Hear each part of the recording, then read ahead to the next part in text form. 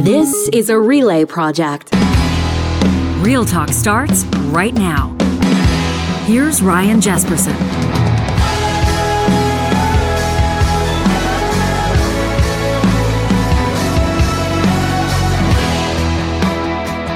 On this June 9th, we welcome you to a special Pride edition of Real Talk. Our Friday Roundtable welcomes three individuals with lived experience, three individuals with advocacy experience. They're community organizers, and each of them brings to the table today a different perspective on why Pride is important. I wanted to let you know quickly, if you tuned into or perhaps missed my exclusive yesterday with Alberta Premier Danielle Smith right here in studio, there's been one fact check in particular that's been brought to our attention, and we will present that today in a special edition of Trash Talk, presented by our friends at Local Environmental Services. That's how we'll wrap up today's edition of Real Talk. Before we get the ball rolling on the roundtable, I want to give a quick heads up here. This is a bit of a red flag. Learner fraud. This is a big problem. Forged certificates, uncredentialed workers.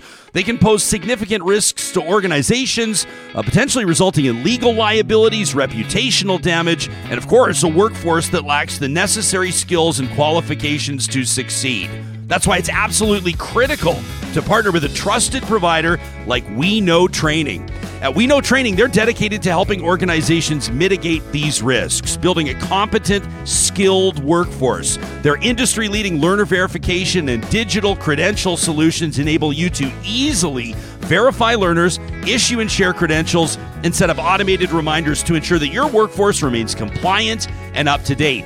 By partnering with We Know Training, you can save valuable time and resources. You can reduce administrative burdens and, most importantly, ensure that your organization is always one step ahead of the competition. So why wait? Contact We Know Training today to learn how they can help you take your workforce to the next level at weknowtraining.ca. Well, you probably know that it's Pride Month. Perhaps your community has seen a new crosswalk painted. Perhaps you've got an event coming up this weekend. Hell, maybe you're hosting one of them. But still, we see evidence all around us that the work here is not done. As a matter of fact, through the course of today's episode, you're going to hear some emails from Real Talkers that have been in touch with the show over the past couple of weeks, chiming in from their communities, letting us know about, some of the positive developments, but also some of the discouraging things that they're witnessing firsthand. We're going to put that in front of our panelists, and I'm expecting a candid and meaningful conversation over these next number of minutes. Angela Glaisel is a member of the queer community as well as a member of Robertson Wesley United Church, an affirming and inclusive faith community in the downtown Edmonton area. Angela is also the organizer of the upcoming Community and Connection LGBTQ2S+ Advocacy Conference, and we're going to get into the details on that. That's coming up in about a week from right now. Becca Marcellus is a community outreach worker for Out Loud St. Albert. I can't wait to learn more about that organization. When not running programming or planning events, Becca spends her time building relationships with schools and community stakeholders to increase the number of safer spaces for Out Loud's youth. And Basil Abu Hamra is a settlement practitioner specializing in LGBTQ+ complex cases at the Edmonton Mennonite Center for Newcomers. Basil arrived in Canada as a refugee from Syria in 2015, not that long ago, actually. And he's played a key role in establishing what's known as the Rainbow Refugee Program. It's the first of its kind in Alberta's capital city, providing immigration and settlement supports to LGBTQ+ newcomers and refugees in particular. Basil also serves as one of the co-leaders of the LGBTQ+ Newcomer Edmonton group. To the three of you, a very warm welcome and happy Pride.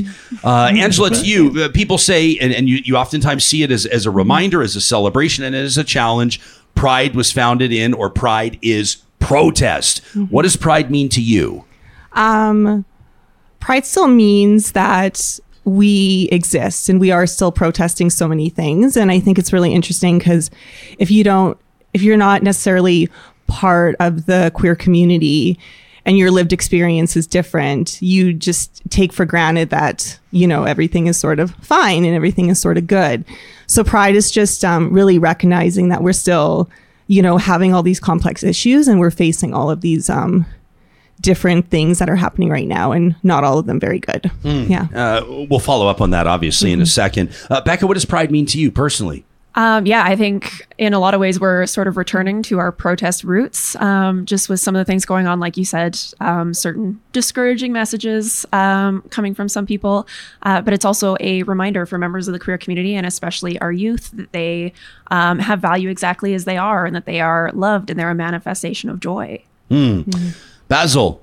For me, I think it is to be proud of how far we have come, and also it's a reminder of the ongoing struggles faced by LGBTQ individual face around the world, and also it's a call for action, urging us to advocate for more equality and human rights. Can you tell us about the Rainbow Refugee Program? This is one I know that's going to resonate with a lot of people that maybe are unaware that an initiative or a support like this exists. Okay, absolutely.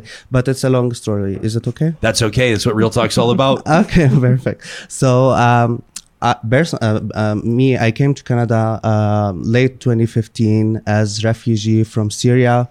I wasn't out back home. I was living in fear all my life, hiding who truly I am. When I came here, I decided to be out. I want to live authentically. I want to live my life.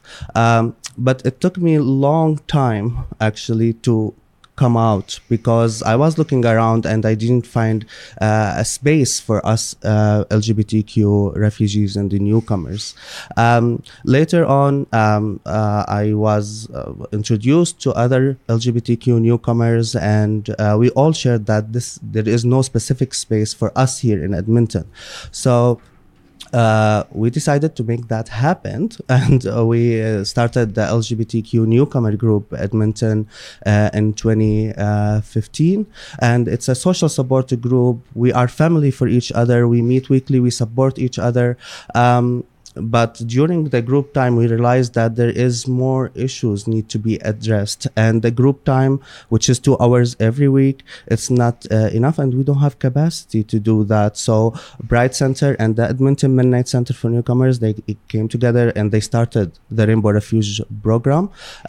So in this program, we support LGBTQ refugees and the newcomers with immigration, settlement, accessing mental health support, housing, employment, and many other services. 2015, 2016, what a huge time for you in your life. You leave Syria, which I have to imagine in a way feels like your heart being ripped out of your chest. If you talk to people who have moved their entire life to a new country, a new culture, a new language, etc., and you decide to come out. I mean, what have the last 8 years been like for you personally?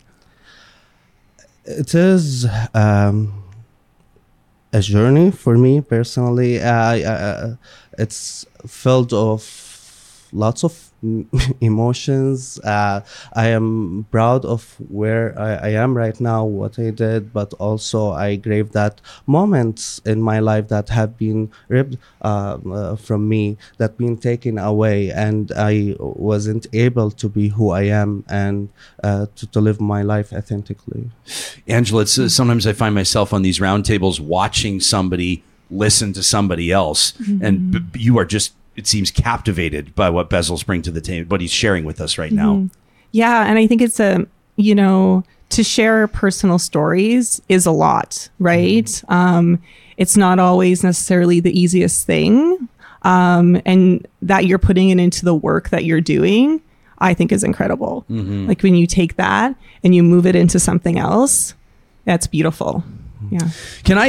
Let me say this, and as someone who grew up in the church as well, and you've got to be really careful when you start talking about the church, because there's a lot of different churches that follow a lot of different doctrine, that have a lot of different approaches to a lot of different things, including pride, right?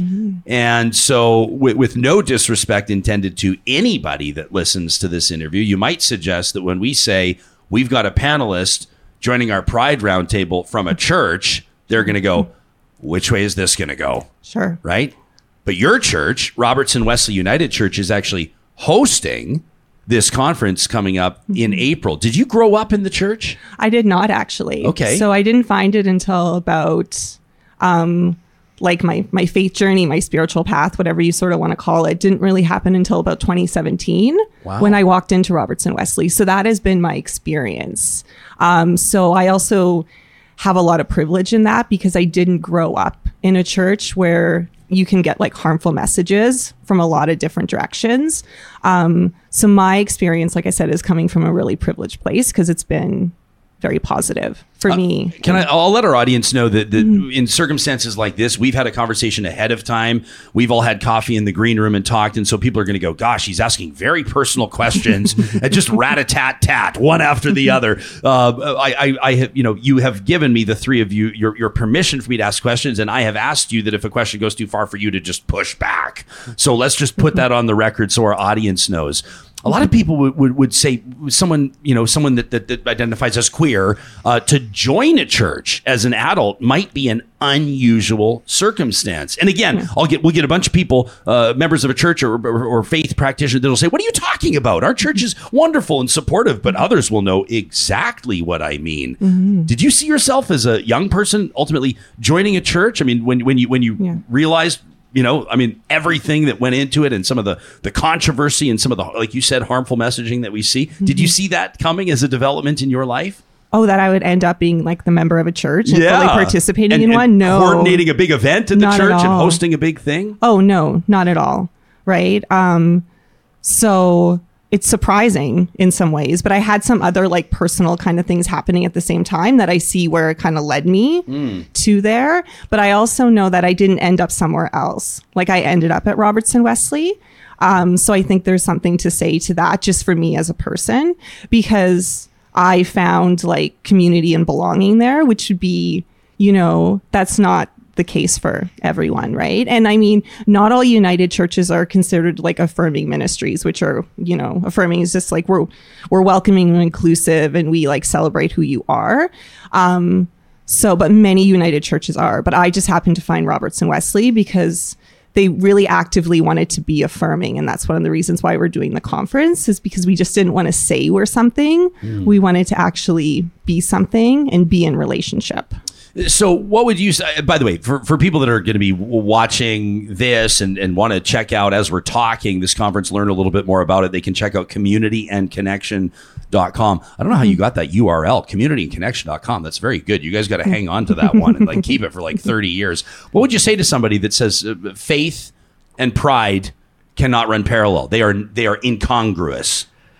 Well, I would say it's everyone's personal experience, just in the sense of like, if someone feels that that's not something that comes together for them, that's fair, right? Like I respect that. Like I totally get that some people won't want to come to the conference because it's in a church, like it's being hosted in the church. Like I fully respect that and understand that that's not something that's going to work for everyone, right? And so, but faith and spirituality matters to some people and it matters to some queer people, right? 100%. So, yeah. What would you say to people of faith that would say pride is incongruous with faith? I would honestly question their faith. Like I wonder about sort of what they follow and what they've turned certain things into.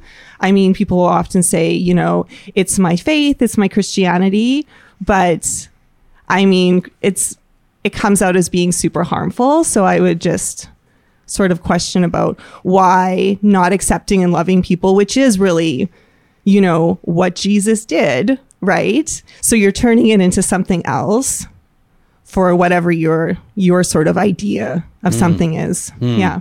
I feel like we could talk about the Rainbow Refugee Program for an hour. We could talk about faith and pride for an hour.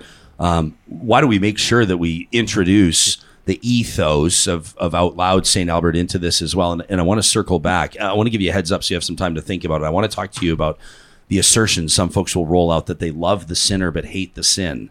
Someone told me, someone shared with me, someone very close to me shared that with me last week, how harmful and hurtful that was when somebody said that to him. I think they thought they were saying it out of love, but he felt like it was a big, huge slap to the face. You know what I'm talking about? You know exactly what I'm talking about, I can tell. Talk to us about Out Loud St. Albert. This is a group that a lot of people, I've seen a lot of people when they talk about this group, their faces just like explode into smiles. What's this group all about? What's so special about it? That's always so wonderful to hear. It's true. So we are actually almost 10 years old. We've had staff for about 2 years. Out Loud was started in St. Albert by a dad whose kid had just recently come out and who didn't have anywhere to go for community. So he was like, okay, well, I'm a problem solver, and started the first group actually in the church in St. Albert.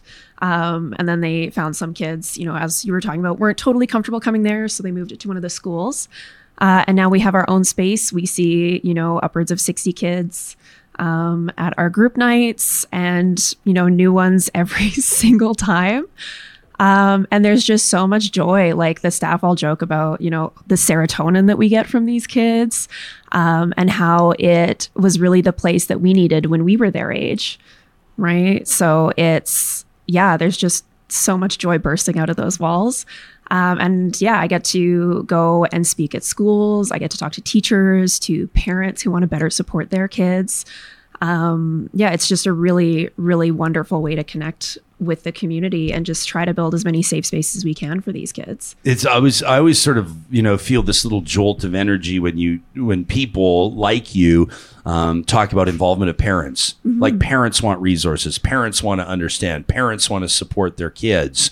That this sort of like the youth element of a lot of conversations around Pride, or a lot of and outside of Pride Month as well, or what makes so much of this conversation divisive. Like drag story time, that's one example of how when people talk about the youth, mm-hmm. and then something gets torqued up a great degree. I don't know if the three of you are paying attention to the Maritime, so it's happening in Nova Scotia right now, but this policy 713 relating to students, non-binary students or transgender students that would need to seek parental permission if they wanted to use identify under a different name or change their name on school documents. And it's something that embattled Premier Higgin out there is having a real issue with his caucus. He had some ministers no-show to meetings yesterday because they're not supporting the move that he and his education minister are making. And it just reintroduces, I think, or reiterates here the importance of these conversations. I mean, what's it like for you to see a family come in, a family unit, however you might define that, as a parent or a couple of parents or a caregiver, and a young person come in together and say, we want to better understand this together. We want to walk together through this journey. It's absolutely amazing. I'm very lucky that I get to run the St. Albert chapter of PFLAG, which is a national organization for like parents and guardians. Sometimes we'll get, aunties, uncles, teachers. And it's just, for these grownups in these kids' lives to come and, talk through their feelings, get support, just so they can be the best, most loving, supportive person for their kid that they can, because they also, the kids are seeing those same messages, right? They're seeing the posters you just put up. I actually know the performer that was on that poster. For real? The kids. Yeah. This one here. Yeah. If people are watching on YouTube, they're seeing this one. Yeah. Coco's going to be at St. Albert Pride. Actually, they're a wonderful person, an amazing performer. So the kids are seeing that and it scares them. Let me give some background to what that is. So this is from Marlene, not her real name. We appreciate her emailing into the show. By the way, to our audience, when we say it's not your real, whatever, some people request anonymity. We've still verified who the person is, just so you know. But Marlene says, please keep me anonymous right now in our community of Spruce Grove. We've got a very disturbing flyer that's been found on cars at local churches and events. I wrestled, by the way, with the decision on whether or not to even show that flyer. What do you think? Sometimes I feel like people need to see what we're talking about. And then sometimes I feel like we're just amplifying the harm. I don't know. Do you have a landing point on that? I think it really depends on your audience, right? Like if this was something directed at youth, I probably wouldn't. But I think it is also, especially for adults, to see kind of the constant messaging that we are getting, because it is, if you look at Out Loud social media, we try to keep on top of it, but we get the same stuff. Do you? Yeah. Yeah. Well, this is an engaged and empathetic audience. I'll tell you that much. So Marlene says this is now the talk of the city, now on local chat groups. Says, I'm absolutely disgusted at the level of hate and misinformation regarding this local Pride event at a library. Marlene takes a shot at a local city councilor who says that Councillor Gillett's been spreading misinformation, lies about the event at the library, talking about drag inherently demeaning to women and girls, presenting a caricature of women, advising them that natural female attributes are, I'm going to let you respond to this, don't worry, permissible targets for exaggeration, ridicule, appropriation. They'd prefer events that do not expose young children to grown men dressed as clownish versions of women, allowing them to read stories under the guise of normalizing gender fluidity. I mean, we've heard enough here from Marlene, and I appreciate her email. I mean, what would you say to folks, not just in Spruce Grove, but I mean, we know that this isn't limited to Alberta or even to Canada. What would you want people thinking about? Yeah, I always find the drag Storytime people so funny. I saw one video that someone had posted and they were talking about, the parents don't know what's going on in there, but you can clearly see in the video, like, through the window into the drag Storytime, and it's parents sitting with their kids. So like, it's very, very easy to see what's actually going on. But drag has been, around for hundreds of years. I mean, you look at Shakespearean plays, like those were men in drag because women didn't act at the time. Like, it has been going on forever. And now we have drag kings and non-binary performers. And it's just a way to play with gender. And just like, I don't know if these people have been to a drag show, but they're very fun. Yeah. Yeah. I don't know if there's anything more fun than a really good drag show, to be honest with you. But I mean, everything's politicized, right? Everything's Absolutely. torqued, and fear and anger sells and works, unfortunately, more than anything else. Oh, absolutely. Yeah. And people are afraid right now. There's so much going on with, cost of living and everything being politicized, and just so many different issues that they need kind of something to focus their fear towards. And the queer community has become a really easy target. I mean, it's a target that's been, used throughout history. Basil, you shared with us that, growing up in Syria, you were, and I don't want to put words in your mouth, but I think you told us that you were fearful, or you were concerned about coming out, about, living your authentic life, you might say. Can you give us some insight into, and it's certainly not limited to Syria. Is that a Syrian culture thing? Is it more of a conservative culture? I mean, certainly that region, we know is. And can you talk about young people and the experience of young people growing up there? And when you hear of supports like what Becca's talking about, what that may have meant to you, had those been available? I wish that support was existing back home. But just to get back to your question, Syria is a liberal country, by the way. There not much conservative like other Middle Eastern countries. Many religion that live in unity. That was Syria before the war. However, the LGBTQ topic, being gay, it's not something accepted by the church or the mosque or synagogue. They weren't accepting us. So my life there was living a lie every day. I have to act that I am straight. I have to be fearful from what if my family know? What if my community know? What if authorities in my country know that I am gay? So I will be jailed. So that fear every day we are living in back home as LGBTQ individuals. In the church community and in schools as well. I mean, there's so much talk about gay straight alliances and supports for young people. And do you find, like, in the congregation or in the greater community, is there an openness and even almost a desire of young people communicating the specifics of what supports they'd like to see or contribute to or participate in? Offhand, I can't really say. I think that's part of what being in affirmative ministry is like going out and building those relationships, because it's our job to build the relationships. It's not the queer community's job to do the relationship building, right? And so through that's when we can kind of find out what these young people are needing, right? And what's important to them. And so, and it could be happening in individual churches, like depending on their community within the church, that could be happening. Like they could be having families that have children who are queer, right? And then finding out that way. So, I mean, we have like a fairly high number of people from the queer community in our congregation, but not that many who are younger, right? Has it always been with regards to what you know about Robertson Wesley United Church, I'll let people know that locally. I mean, obviously we'll have audience members across the country, but for those in the Metro Edmonton region, this is just off 124th Street. It's actually a stunningly beautiful facility. It's a beautiful church. There's a farmer's market right outside it on the weekends, and right on a pedestrian stroll with a bunch of restaurants. I would imagine it's a faith community, the brick and mortar element of it that can draw people in. Has this been an intentional outreach? Like, did the members of this church at some point make an intentional decision to be, what did you call it? Not an inclusive community, but what was the word? Affirming community. And if so, how long ago was that? And how has that played out? Sure. I mean, they became affirming, I believe, in 2009. So it's hard for me to speak to that part just because I wasn't there. Right. But considering some churches are still going through the process of affirming, they have been affirming for a while in that kind of way of looking at it.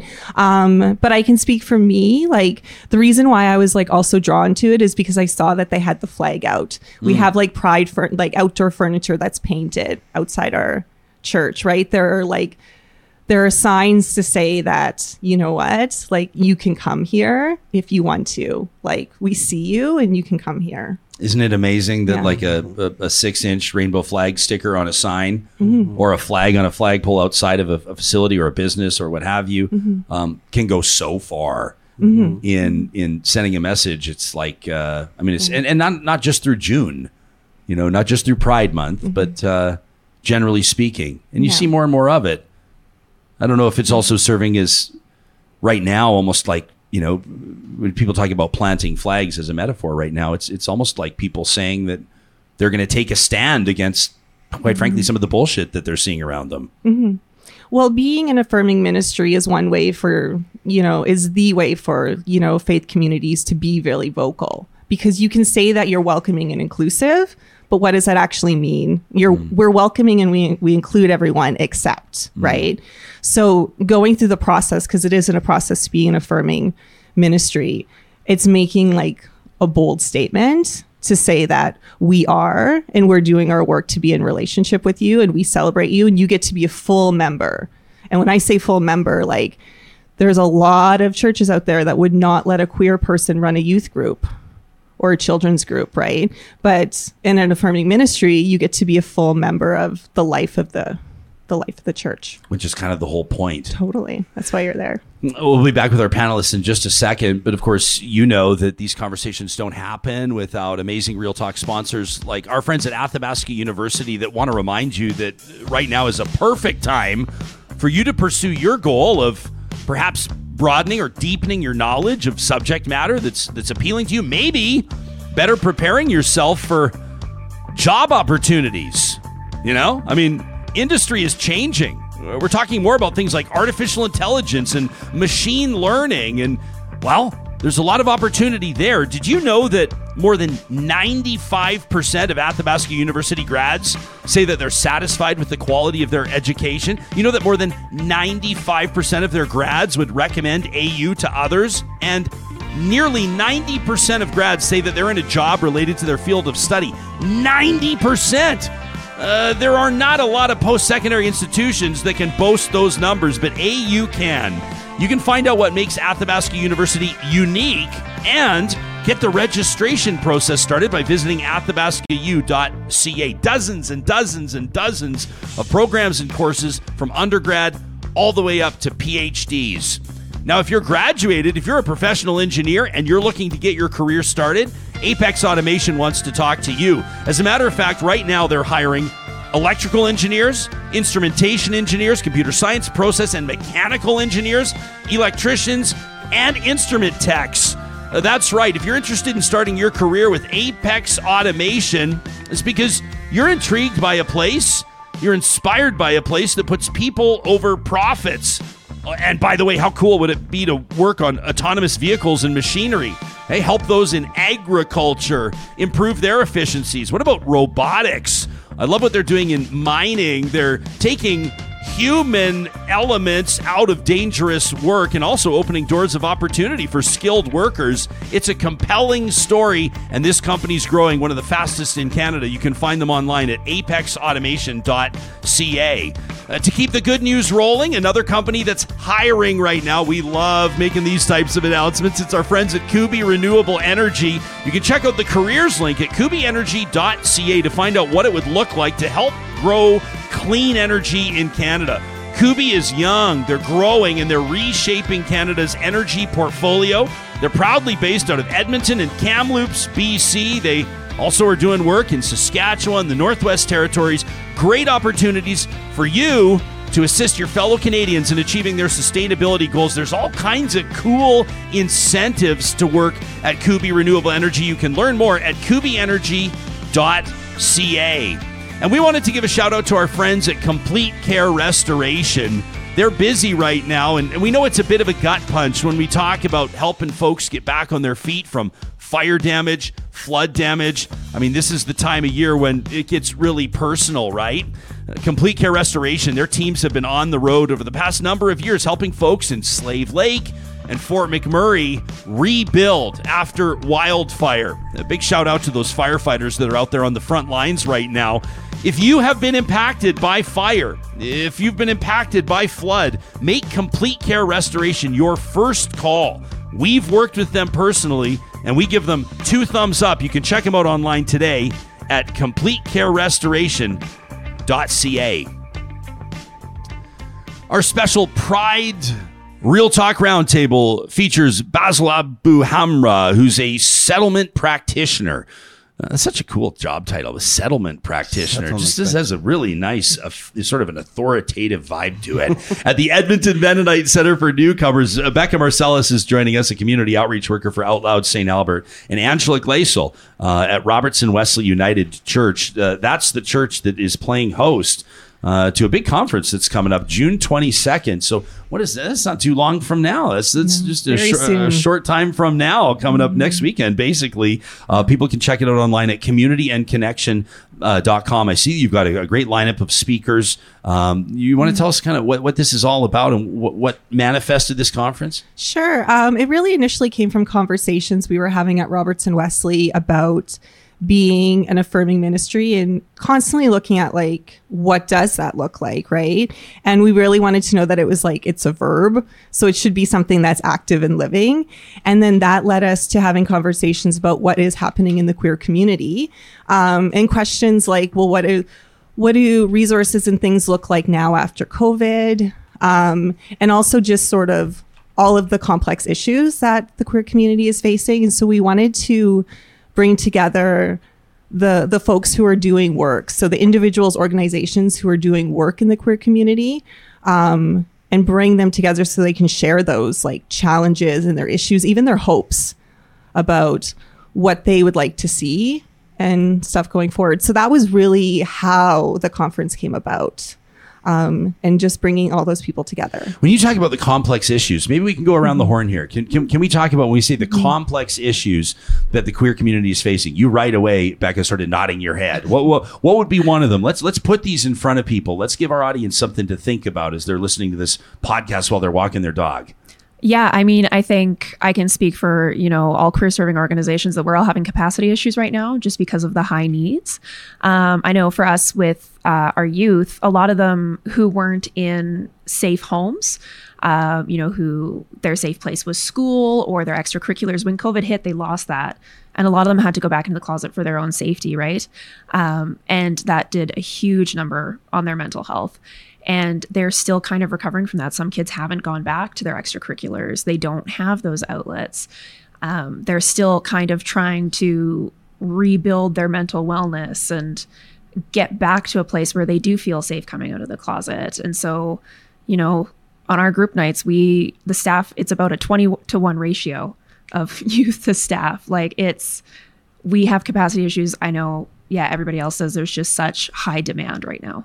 Anytime I talk to anybody that's involved in social services, and in particular supporting young people, I'm blown away in a heartbreaking way at the statistics. And when you talk about the population of young people that are living on the street or utilizing shelter services or what have you, disproportionately members of the LGBTQ2S+ community. I mean, I've heard numbers as high as 70%.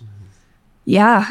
And that's where, Edmonton is lucky to have the Chew Project, who are some really amazing folks who, you know, do exactly that. They help out the queer unhoused youth who, had to leave home or who were kicked out, and just try to get them, you know, the things they need, because for a lot of these kids, it's about safety, right? It's a lot of them, you know, would like to come out, but they might not be able to just because they can't, you know, live on their own, or they don't have another grown up that they can go to. Sure. Basil, with what you've learned, did you come straight to Edmonton from Syria? Straight. So you've been here for about 8 years? Yeah. Coming up on 10 years. Yeah. How would you describe Edmonton in the context of a safe haven or a destination for refugees or immigrants who might identify as members of the LGBTQ community? Okay, so I think having the Rainbow Refugee Program put Edmonton in the map as a safe haven for LGBTQ refugees and the newcomers. People are, when they come to Canada, they come to Edmonton because they know that there is resources available for them. There is this community that have been built for them here. Like through the experience, I learned that Edmonton is welcoming city. There is great people here in Edmonton that's very supportive. I know there is still gaps in services for lots of LGBTQ refugees and newcomers, and that's why it's important for us to join your conference, just to spread the word and do more advocacy for their rights. Without obviously betraying anyone's personal information, not asking you to use names or identify anybody, but to give us an idea of the importance of this Rainbow Refugee Program and the supports that it provides. Could you tell us a story of someone without identifying them? Give us an example of someone other than yourself that's moved to Canada under already, I would assume, a stressful circumstance, and give us an idea of how the program offers those supports and has assisted them in a big way. Sure. So, you know, like refugee claimants who are LGBTQ, they arrive here alone, very isolated. They don't have family support. They are alone. They don't have community support. Their ethnoculture community, they are not accepting them. So they are very isolated. So they need a place where they have a sense of community. So they arrive here and they access shelters here in Edmonton.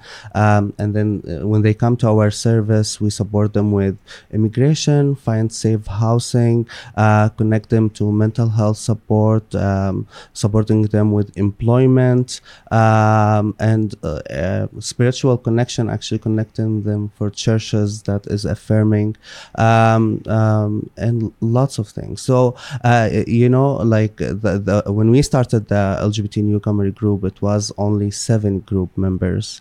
Now we are over than 200 member in our group.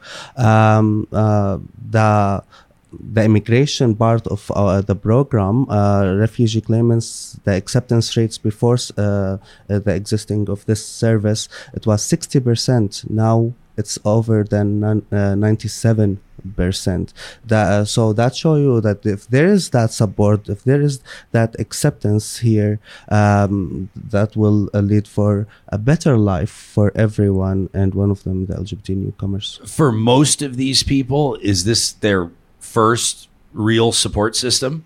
This is their first real support system. And what do they tell you? What do you see? You know, like personally, like in the group environment, let me tell you, we are like a family. So they call me the Queen Mother. The Queen Bee. The Queen Bee. So you know, they craving that connection to the LGBTQ community, like they are experiencing their first Pride celebration in Edmonton. You know, that's so meaningful for them to see that there is people that they are there for them, they are supporting them, and show them that they can be who they are here, and they can, like, that's the most important thing that they need to thrive in our city. And hopefully in this program, we are supporting them to go there. You know, sometimes we'll be having a roundtable like this and everything's like really positive and encouraging and good news. And then I'm like, oh, don't do it because I'm about to throw a real buzzkill onto the table. But this is real talk. So we got to be real, right? Okay. So this is an email from Simon. Simon's one of the good guys. Says, I'm a teacher at an elementary school in North Edmonton. And this week we noticed that we had an abnormally large group of students absent. Writing it off as another bout of illness that runs rampant through schools. I didn't think anything of it. But then I started to get emails and calls from parents asking what we were doing for Pride. And my response to these questions was that we talk about pride, and that pride means being proud and feeling safe to be yourself, and that everybody deserves respect and dignity for who they are, and everybody deserves the right to feel safe to be themselves at school and in society. And parents asking about pride is not anything new, says Simon. I always get one or two every year. But this year, it seemed like the questions were endless. And I asked my colleagues if they were getting the same thing. And our office, it turns out, was getting inundated with calls and emails. Our principal reached out, and other schools were also being bombarded.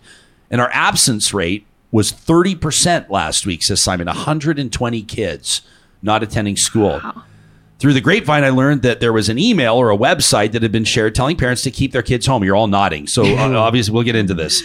Says, I've not found this, but some of the parents have I've asked them to share it with me if they feel comfortable. But they told me it sounded sort of like anti-LGBTQ conspiracy nonsense. You know, the Pride is pushing kids to be trans. And I was shocked at how many of our parents participated. Like, we're a very inclusive school. We celebrate Diwali. We had an entire month talking about Ramadan, Black History Month, residential schools, and now it feels like we're regressing. And Simon says, so I've done a bit of digging, and it turns out that we're not the only school on the north side that's experiencing these issues. Some had reported as high as a 50% absence rate last week. Simon says, I'm angry. And at first I was angry at our parents, but then I realized that was misplaced. I'm angry at whoever's sharing this hate-filled nonsense and scaring people with this BS. And every parent that reached out that had a conversation with me, I think, felt better. And their kids were at school the next day. As a staff, we decided that we're not changing a thing. We will continue to celebrate Pride. We will honor our community members. Simon says, I'm wearing the biggest, loudest rainbow shirt I can find to school next week. We're not pushing an agenda. We are honoring and respecting community members the same way we respect and honor other community members. Inclusion means everyone. Mm-hmm. That from Simon. Yeah, I have seen like a form email that was going around, just a copy paste that parents were sending to teachers about, like, I hear you're going to talk about sex and gender, and I don't want you to in this class. And it'll be, sent to grade 2 students or teachers. And I think there's this really common thing among these sorts of people to really heavily sexualize the queer community, especially the trans community, which is just so wild to me, right? You get a kid, a young kid coming out as a lesbian, and it's not them saying like, oh, I want to have sex with girls when I grow up. It's, oh, I want to be Prince Charming who rides in and saves Sleeping Beauty. Like, we all, I'm sure a lot of us had crushes when we were very young. Like, it wasn't about sex, right? And I think that's what they need to realize, because it's just getting so out of hand. And they say, oh, you're pushing young kids to be trans, but it's a lot easier to be cis. These kids aren't choosing it. Like, it'd be a lot easier for them if they weren't. But this is who they are. And research has shown that kids have a really solid view of their gender by the time they're like 4 years old, right? It's pretty common to see kids, little boys wearing dresses or little girls, like just kind of experimenting with what gender means to them. And then those kids, some of them have really affirming parents that let them kind of, experiment. And some kids are like, oh yeah, I am cis. Like, I just, played around and I decided I am what the doctor said I am. And others not so much. And then there's some kids who, will make comments about feeling like they're in the wrong body when they're very young, but then will go back into the closet because they go to school and, they hear, oh, boys can't wear nail polish, or, girls can't, play baseball or whatever. I think they need to stop worrying about sex so much, because it's just this very innocent, like, I want to be Prince Charming. Like, it's as simple as that. But there is that is kind of like this recurring, and I'm not saying it's a bullseye, okay, but there is this kind of recurring criticism that you'll hear of Pride, where someone that will be dismissing a Pride initiative will say, well, I don't know why we need to celebrate like who you want to sleep with. And it's kind of like, well, that's not really, I mean, Angela, you're laughing, but like, it's like, that's not really what it's about. Right? Yeah. Yeah. I mean, I think it's the same when people are just like, well, you know, I think it falls a line the same as like, well, we don't have a straight parade. Like you still hear that. Like that's a classic thing. Like we don't have a straight parade. Or the White Entertainment Awards. Yeah. And that just comes from like, you didn't have to, you know, fight for anything. Like it was all just sort of there for you. Right. So those comments are, I don't know. I laugh not because it's just like, but I just laugh because it's like, we're still hearing them and we're hearing them so much. 100%. I know you're not laughing because you think it's funny. Yeah.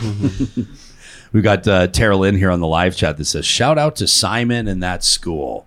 100%. Totally. Yeah. It's important. Yeah. We need to, actually, it's a message for acceptance for everyone, not only for the LGBT community. And it's also like celebrating brides in school. It's a message for that LGBTQ kid in the school that you are seen, you are supported, and you can be your authentic self.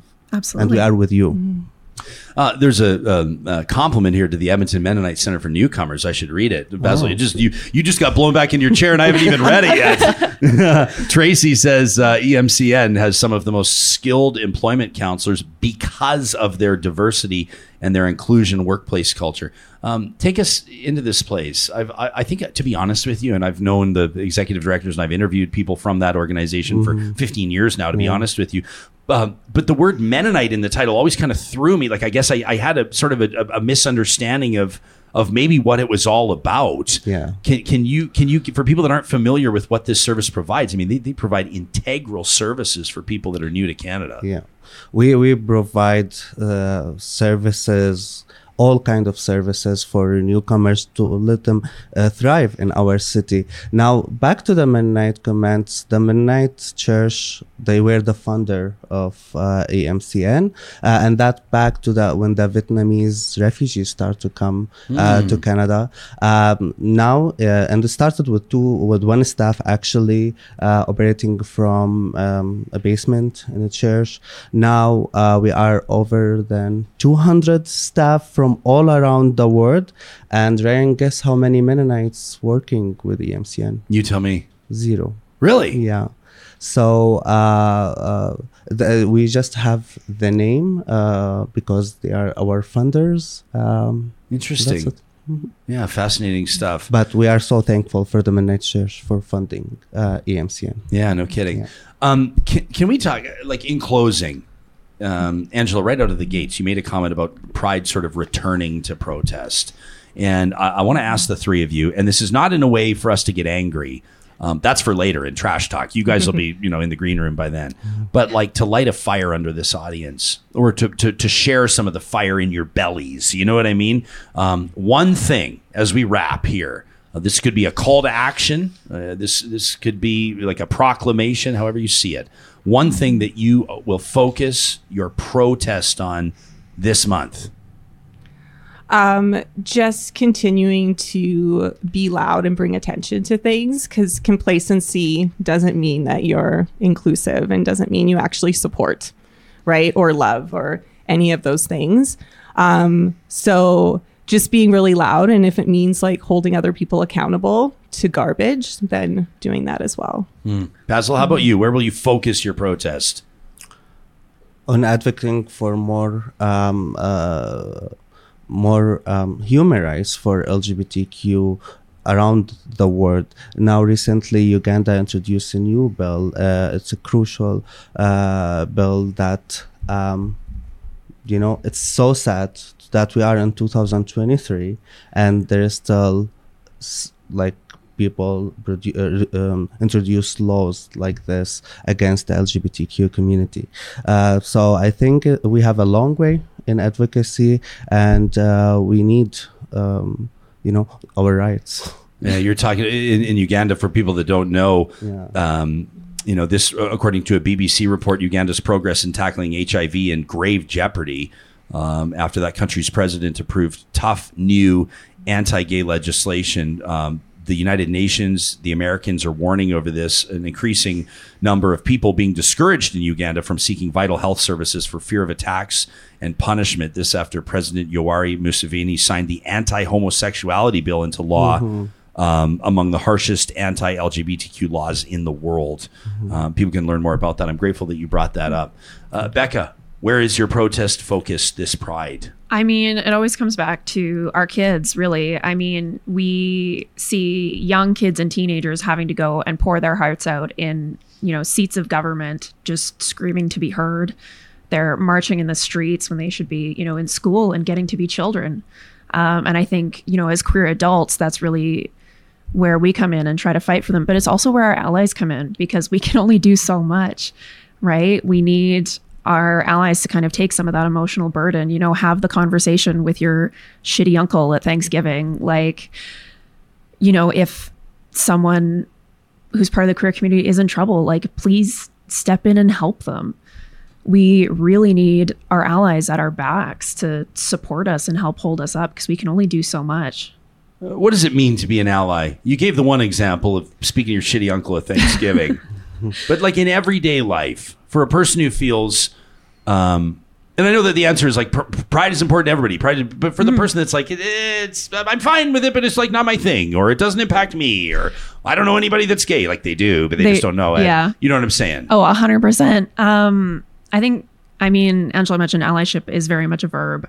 It's not a checkbox that you use to make yourself feel good. It's not a badge of honor that you can, take off when things get uncomfortable. It's having those conversations and sometimes putting, your reputation on the line a little bit and standing up for people who are trying very hard to stand up for themselves but aren't listened to. Like there are some places our former executive director, Terry, would go into because as members of the queer community, we wouldn't necessarily be listened to or welcome. And so he, as, a white, straight, cis man, would have a lot more power than us.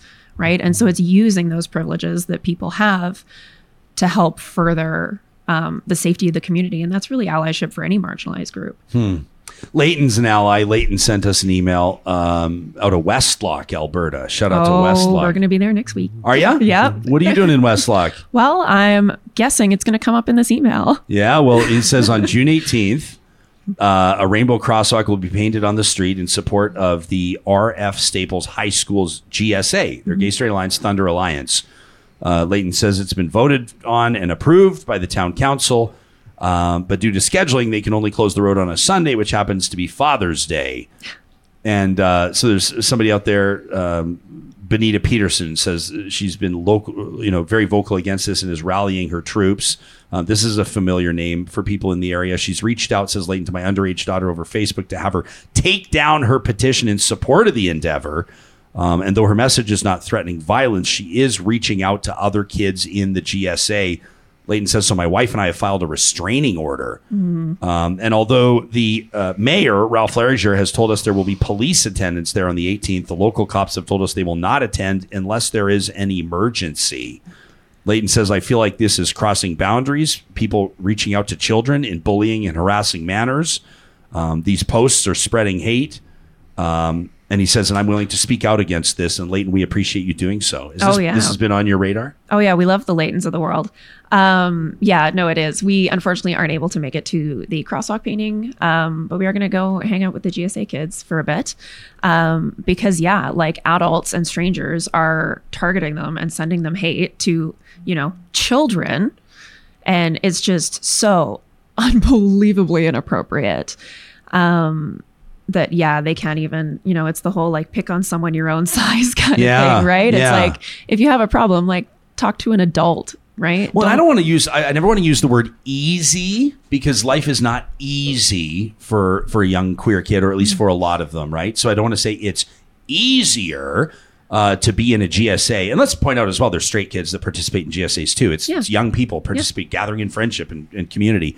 It's easier in an urban center. Well, who knows? Who's to say? These are all individual cases. But let me put it this way. Shout out to the kids that participate in GSAs in perhaps more hostile territory, in communities that are a little bit smaller, a little bit more conservative, where the magnifying glass is a lot more intense, where pushback is obviously clearly right in their face all the time. You know? Yeah, no, those kids are very brave, and we just send all the love in the world to them and to the people who are going to go and, you know, counter protest and stand up for this, you know, symbol from the community that the queer community, you know, they've got their back. Yeah. Real Talk's got your back too. Shout out to Westlock and the kids there in that GSA. Community and Connection. The 2S LGBTQIA plus advocacy conference goes June 22nd through the 24th at Robertson Wesley United Church, just off 124th Street in Edmonton.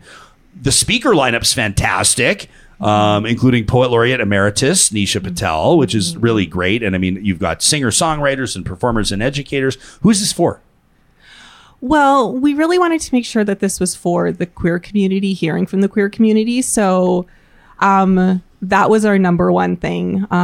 So just hearing directly from them. But it's also open and welcome to the greater community as well, because there's a lot of value in that. And Becca has just talked about like allyship and so learning more about these experiences and what's happening right now in the community, that will help you if you want to, you know, do the work to be an ally, right? So it's open to everyone. And thank you to the wonders of the World Wide Web. You can check out the live stream for part of it, which is really neat as well. So if somebody hears about this, you know, we found out, Johnny told me the other day, we were looking at the countries where people are listening to and watching Real Talk. We've got like a very large, interestingly large contingent of audience members in the Philippines for some reason. Yeah. So shout out to the Philippines this morning. So, you know, you never know. You may have people hitting your website from all over the place that could find great meaning in what you're doing. Again, communityandconnection.com, still some tickets available. Yes. And of course, we'll put that web link in the show notes right here on the podcast and on YouTube.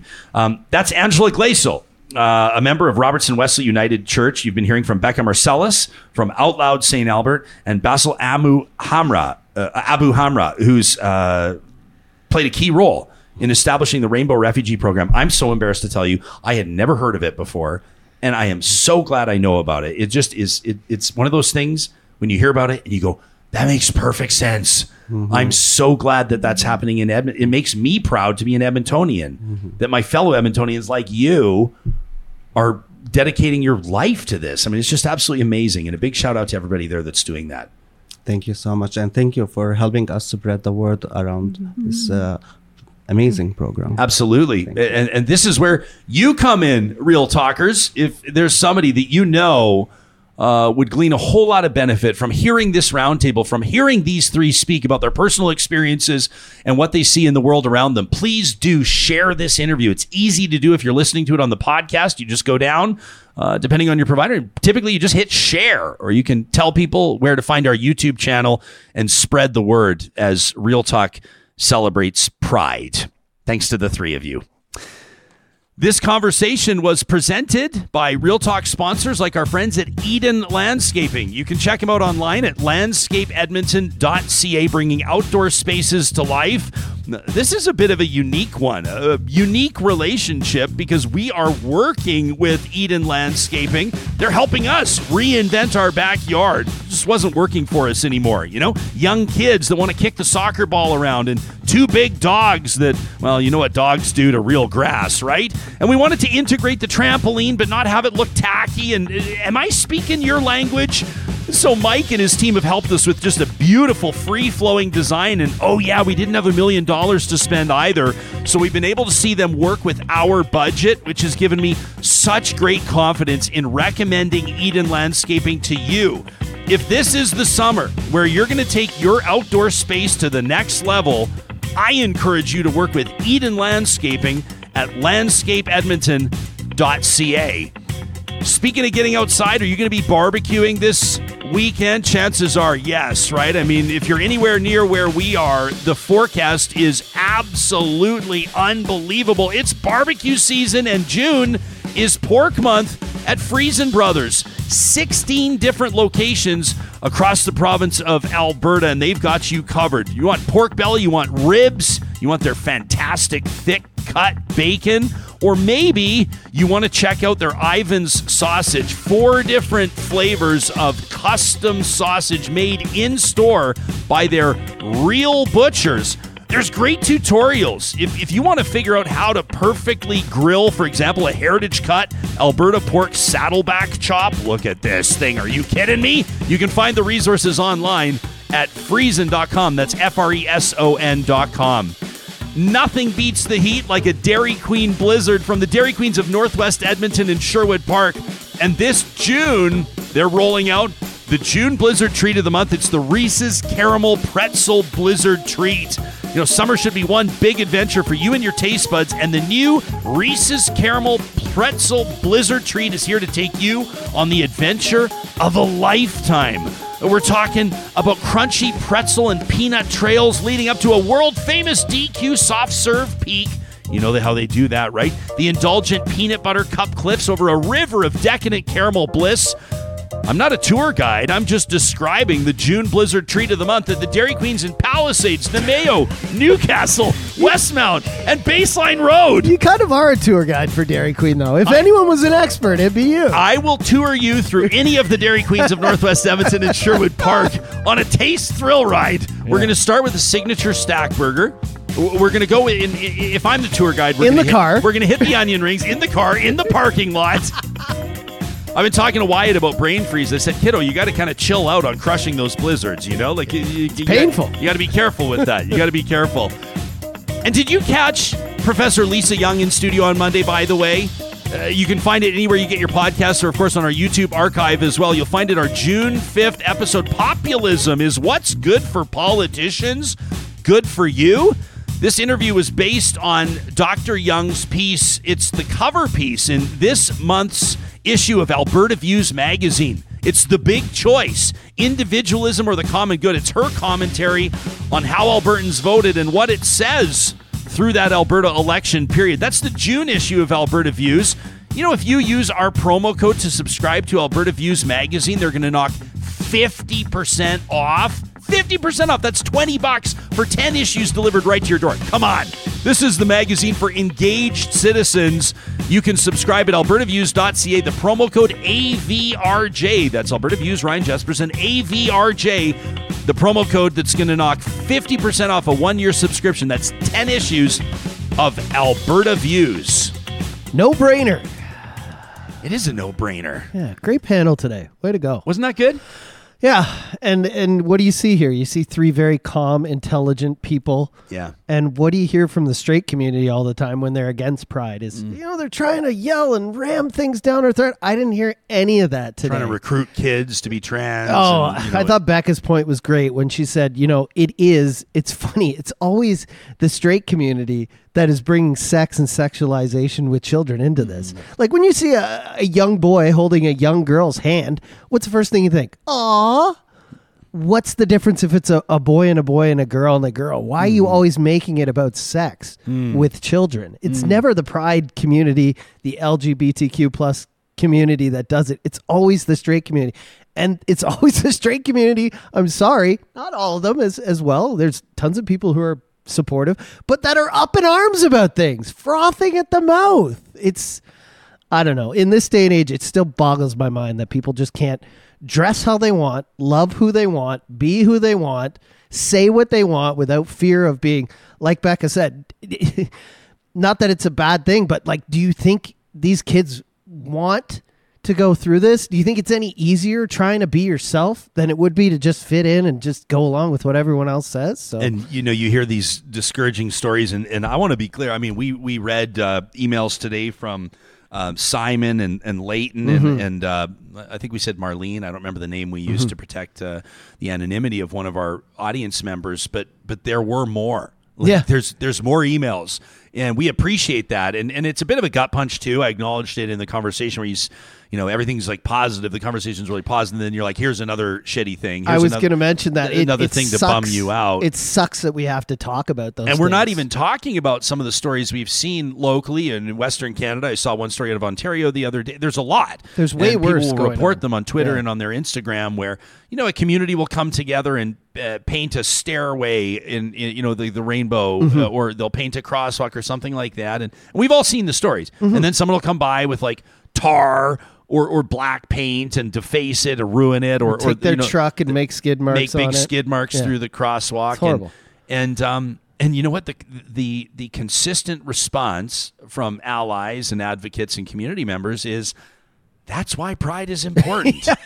Like, you know, it's like in that sort of ironic way, Yeah. you know, by you defacing and disgracing a Pride initiative, reiterate the importance of the Pride initiative. You know, It's, why are we afraid of rainbows? I don't get it. And why are we turning all rainbows into like making it about the issue too as well? Like I saw a video of some guy in Walmart like picking up shirts with rainbows on them, kids' shirts, and being like, look, they're trying to indoctrinate. I'm like, dude, there's always been rainbows on kids' shirts. Like, why are you trying? The issue is just, it's ridiculous to me. and And actually, Johnny, you know, infuriates if you look me. at it in history, Infuriates me. the rainbow's always actually been used for indoctrination. But also, I forget who made the point on the panel, but I thought it was a great thing, like with the drag thing. Like, women weren't even allowed to be in theater or act until, like, I think it was the early 1700s. Men were always in drag. Men were always dressing up as women for hundreds, if not thousands of years. Why is it a big thing nowadays? Well, and people were talking about like Mrs. Doubtfire or Milton Berle or like, I mean, what about MASH? Like I mean, like there's a million examples, right? You I could used go to on. love MASH. I should watch that again. But MASH is such a good show.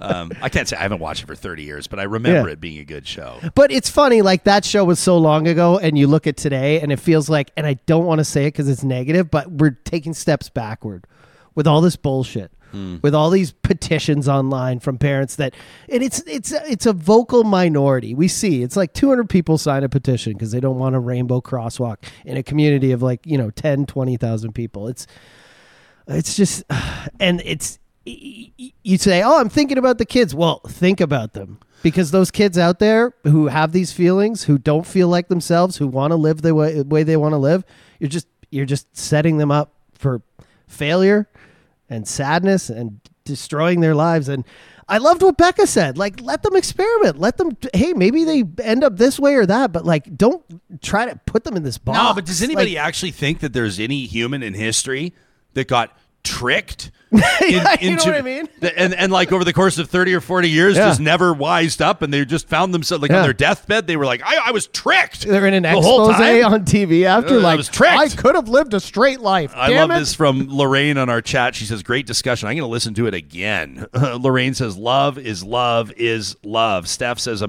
here's a straight person checking in, I've been supporting the LGBTQ community my entire life, my whole life, and I've taught my kids the same. And I love this. Where was the comment? I saw it earlier. Someone just said there are more allies, and I think that they're speaking to young people. There will be people that are discovering Real Talk for the first time. This might be you listening on your headphones right now. You never even heard of this show before, and somebody shared it with you. Welcome. But somebody says here in our live chat, and the chat's going too fast, so I've lost it, but said there's more allies than you know. And I would say prove it. You know, you can do small things to support people in your community, including maybe considering, they didn't ask us here today, but maybe considering a donation to one of the groups that was represented here. We all know someone in this community now. And if you don't, course. it's because that person is probably still not free to express themselves the way they want to. So by you thinking, I don't know anyone, this is a small minority, maybe someone in earshot of what you're saying right now is someone in this community who still is waiting for you to be accepting. 80s Fanified checking in saying Monty Python, Kids in the Hall. All of it. There's a million examples. And nobody said anything about it then. Why are we talking about it today? I don't get it. It's because it works politically. Exactly. Because you can get people fired up and pissed off and motivated, and politicians are doing it. Our first guest yesterday, politics is a religion nowadays. Irshad Manji, loved how that amazing quote. was she? I loved it, yeah. Yesterday's episode, if you missed it, an absolute banger. Irshad Manji, author of the New York Times bestseller Don't Label Me, joined us in studio for about 20 minutes, just like knocked our socks off. She's just a remarkable human, talking about moving from polarization to collaboration. And is it true? Are we more polarized now than ever before? And if so, number one, how did we get here? And number two, how do we get out of here? And by the way, spoilers, she says we're not more polarized now than ever before. If you want to hear her make the case, the algorithm, make sure you check out that interview. And then, of course, on the heels of that interview, no big deal, the Premier of Alberta, Danielle Smith, joined me in that same chair. for about 25 minutes. Feedback. The feedback on that, all fired up. We appreciate hearing from those of you that, we're grateful. She was your choice. You voted Conservative, and you were happy to hear her on the show. And we appreciate the feedback from those of you that voted another way, that have, quite frankly, no use for the United Conservatives and for their platform. It reminds us, it reiterates to us that this is a diverse community that's not afraid to hit issues head on and have real conversations. Now, there was one fact check in particular that I'm grateful for. As a matter of fact, this is one that I should have caught during the interview. We want to go to the video here? No, it's I'm going to tee up this Friday tradition first. We've never done this before. This is a new twist on a weekly tradition. It's presented by our friends at Local Environmental Services. It's a little something, if you're a regular, we call it Trash Talk! All right, so I'm chatting with Premier yesterday, and I say to her, what's your plan? Or do you have a plan? Or do you care about reaching out to moderate or progressive conservatives that lent their votes to the NDP? Some of them did it on the record, like former Minister of Municipal Affairs Doug Griffiths and former Deputy Premier under Alison Redford, Thomas Lukaszuk. Do you have plans to reach out to them? And sort of here's how that played out on Thursday's Real Talk. Is winning back moderate or progressive conservatives a priority for you? And if so, how will you do it? Well, you have to remember that Thomas Lukaszuk and Doug Griffiths both quit the caucus when Jim Prentice tried to bring the parties together. So they haven't been part of the conservative movement for a long time. Okay, so I'm on the sideline of a soccer game yesterday, and I get a text message from the former Deputy Premier, and it says, "Please call me." And I went, oh boy. So I check out Thomas Lukaszuk's Twitter, and he says to the Premier, it's a bold lie. He says, Danielle, can you be honest just once? He says, Doug Griffiths resigned his seat in protest to your floor crossing. And Thomas says, I resigned cabinet in 2014 to run for the PC leadership, and then I ran as a PC in 2015. What are you talking about? He says, please apologize to Doug and me. Well, Doug Griffiths chimes in and says, to be specific, I left the caucus meeting as Danielle entered. I said I would not sit in caucus with her because she has no integrity. They asked me to hold off my resignation. I resigned 2 days before the next caucus meeting in January, live on Ryan's show, which is true. I'll never forget that. So there you have it. Thomas and Doug pushing back, saying that is not accurate at all. In Thomas's case, most especially not accurate. He resigned to seek the leadership, then ran again. You remember he lost in Edmonton Castle Downs. It was one of the more surprising losses of that 2015 election, the Orange Wave. The other one, probably Laurie Blakeman, the Alberta Liberal MLA that had been serving in Edmonton Centre, right? David Shepherd took her out. Thomas and Laurie joined me for a roundtable on my previous radio show a few days after the election. Can you believe we called it the Losers Lounge? They were such good sports about it, but it was an amazing and emotional conversation for those two. So Thomas, thanks for reaching out. Thanks for keeping our show on the toes. And for the rest of you, thanks for being in touch and sharing what you think about. Thanks for not holding back. Thanks for telling us how subject matter resonates with you. And thanks for telling us what you'd like to hear in future on shows to come. You can send us an email anytime to talk@ryanjesperson.com. Trash Talk is presented by Local Environmental Services. Keep it local at localenvironmental.ca. Johnny and I are off next week, which means we'll be back the Monday after. We'll keep you posted. Sign up to our weekly email by scrolling to the bottom of the page at ryanjesperson.com. And, of course, follow us on TikTok, Instagram, and where else are we? Twitter at Real Talk RJ. Make it a great Friday, friends. We'll talk to you soon.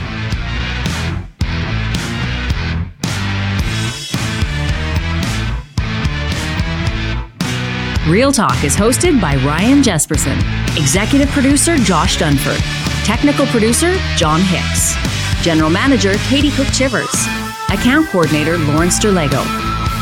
Human resources Lena Shepard. Website design Mike Johnston. Voiceover by me, Carrie Skelton.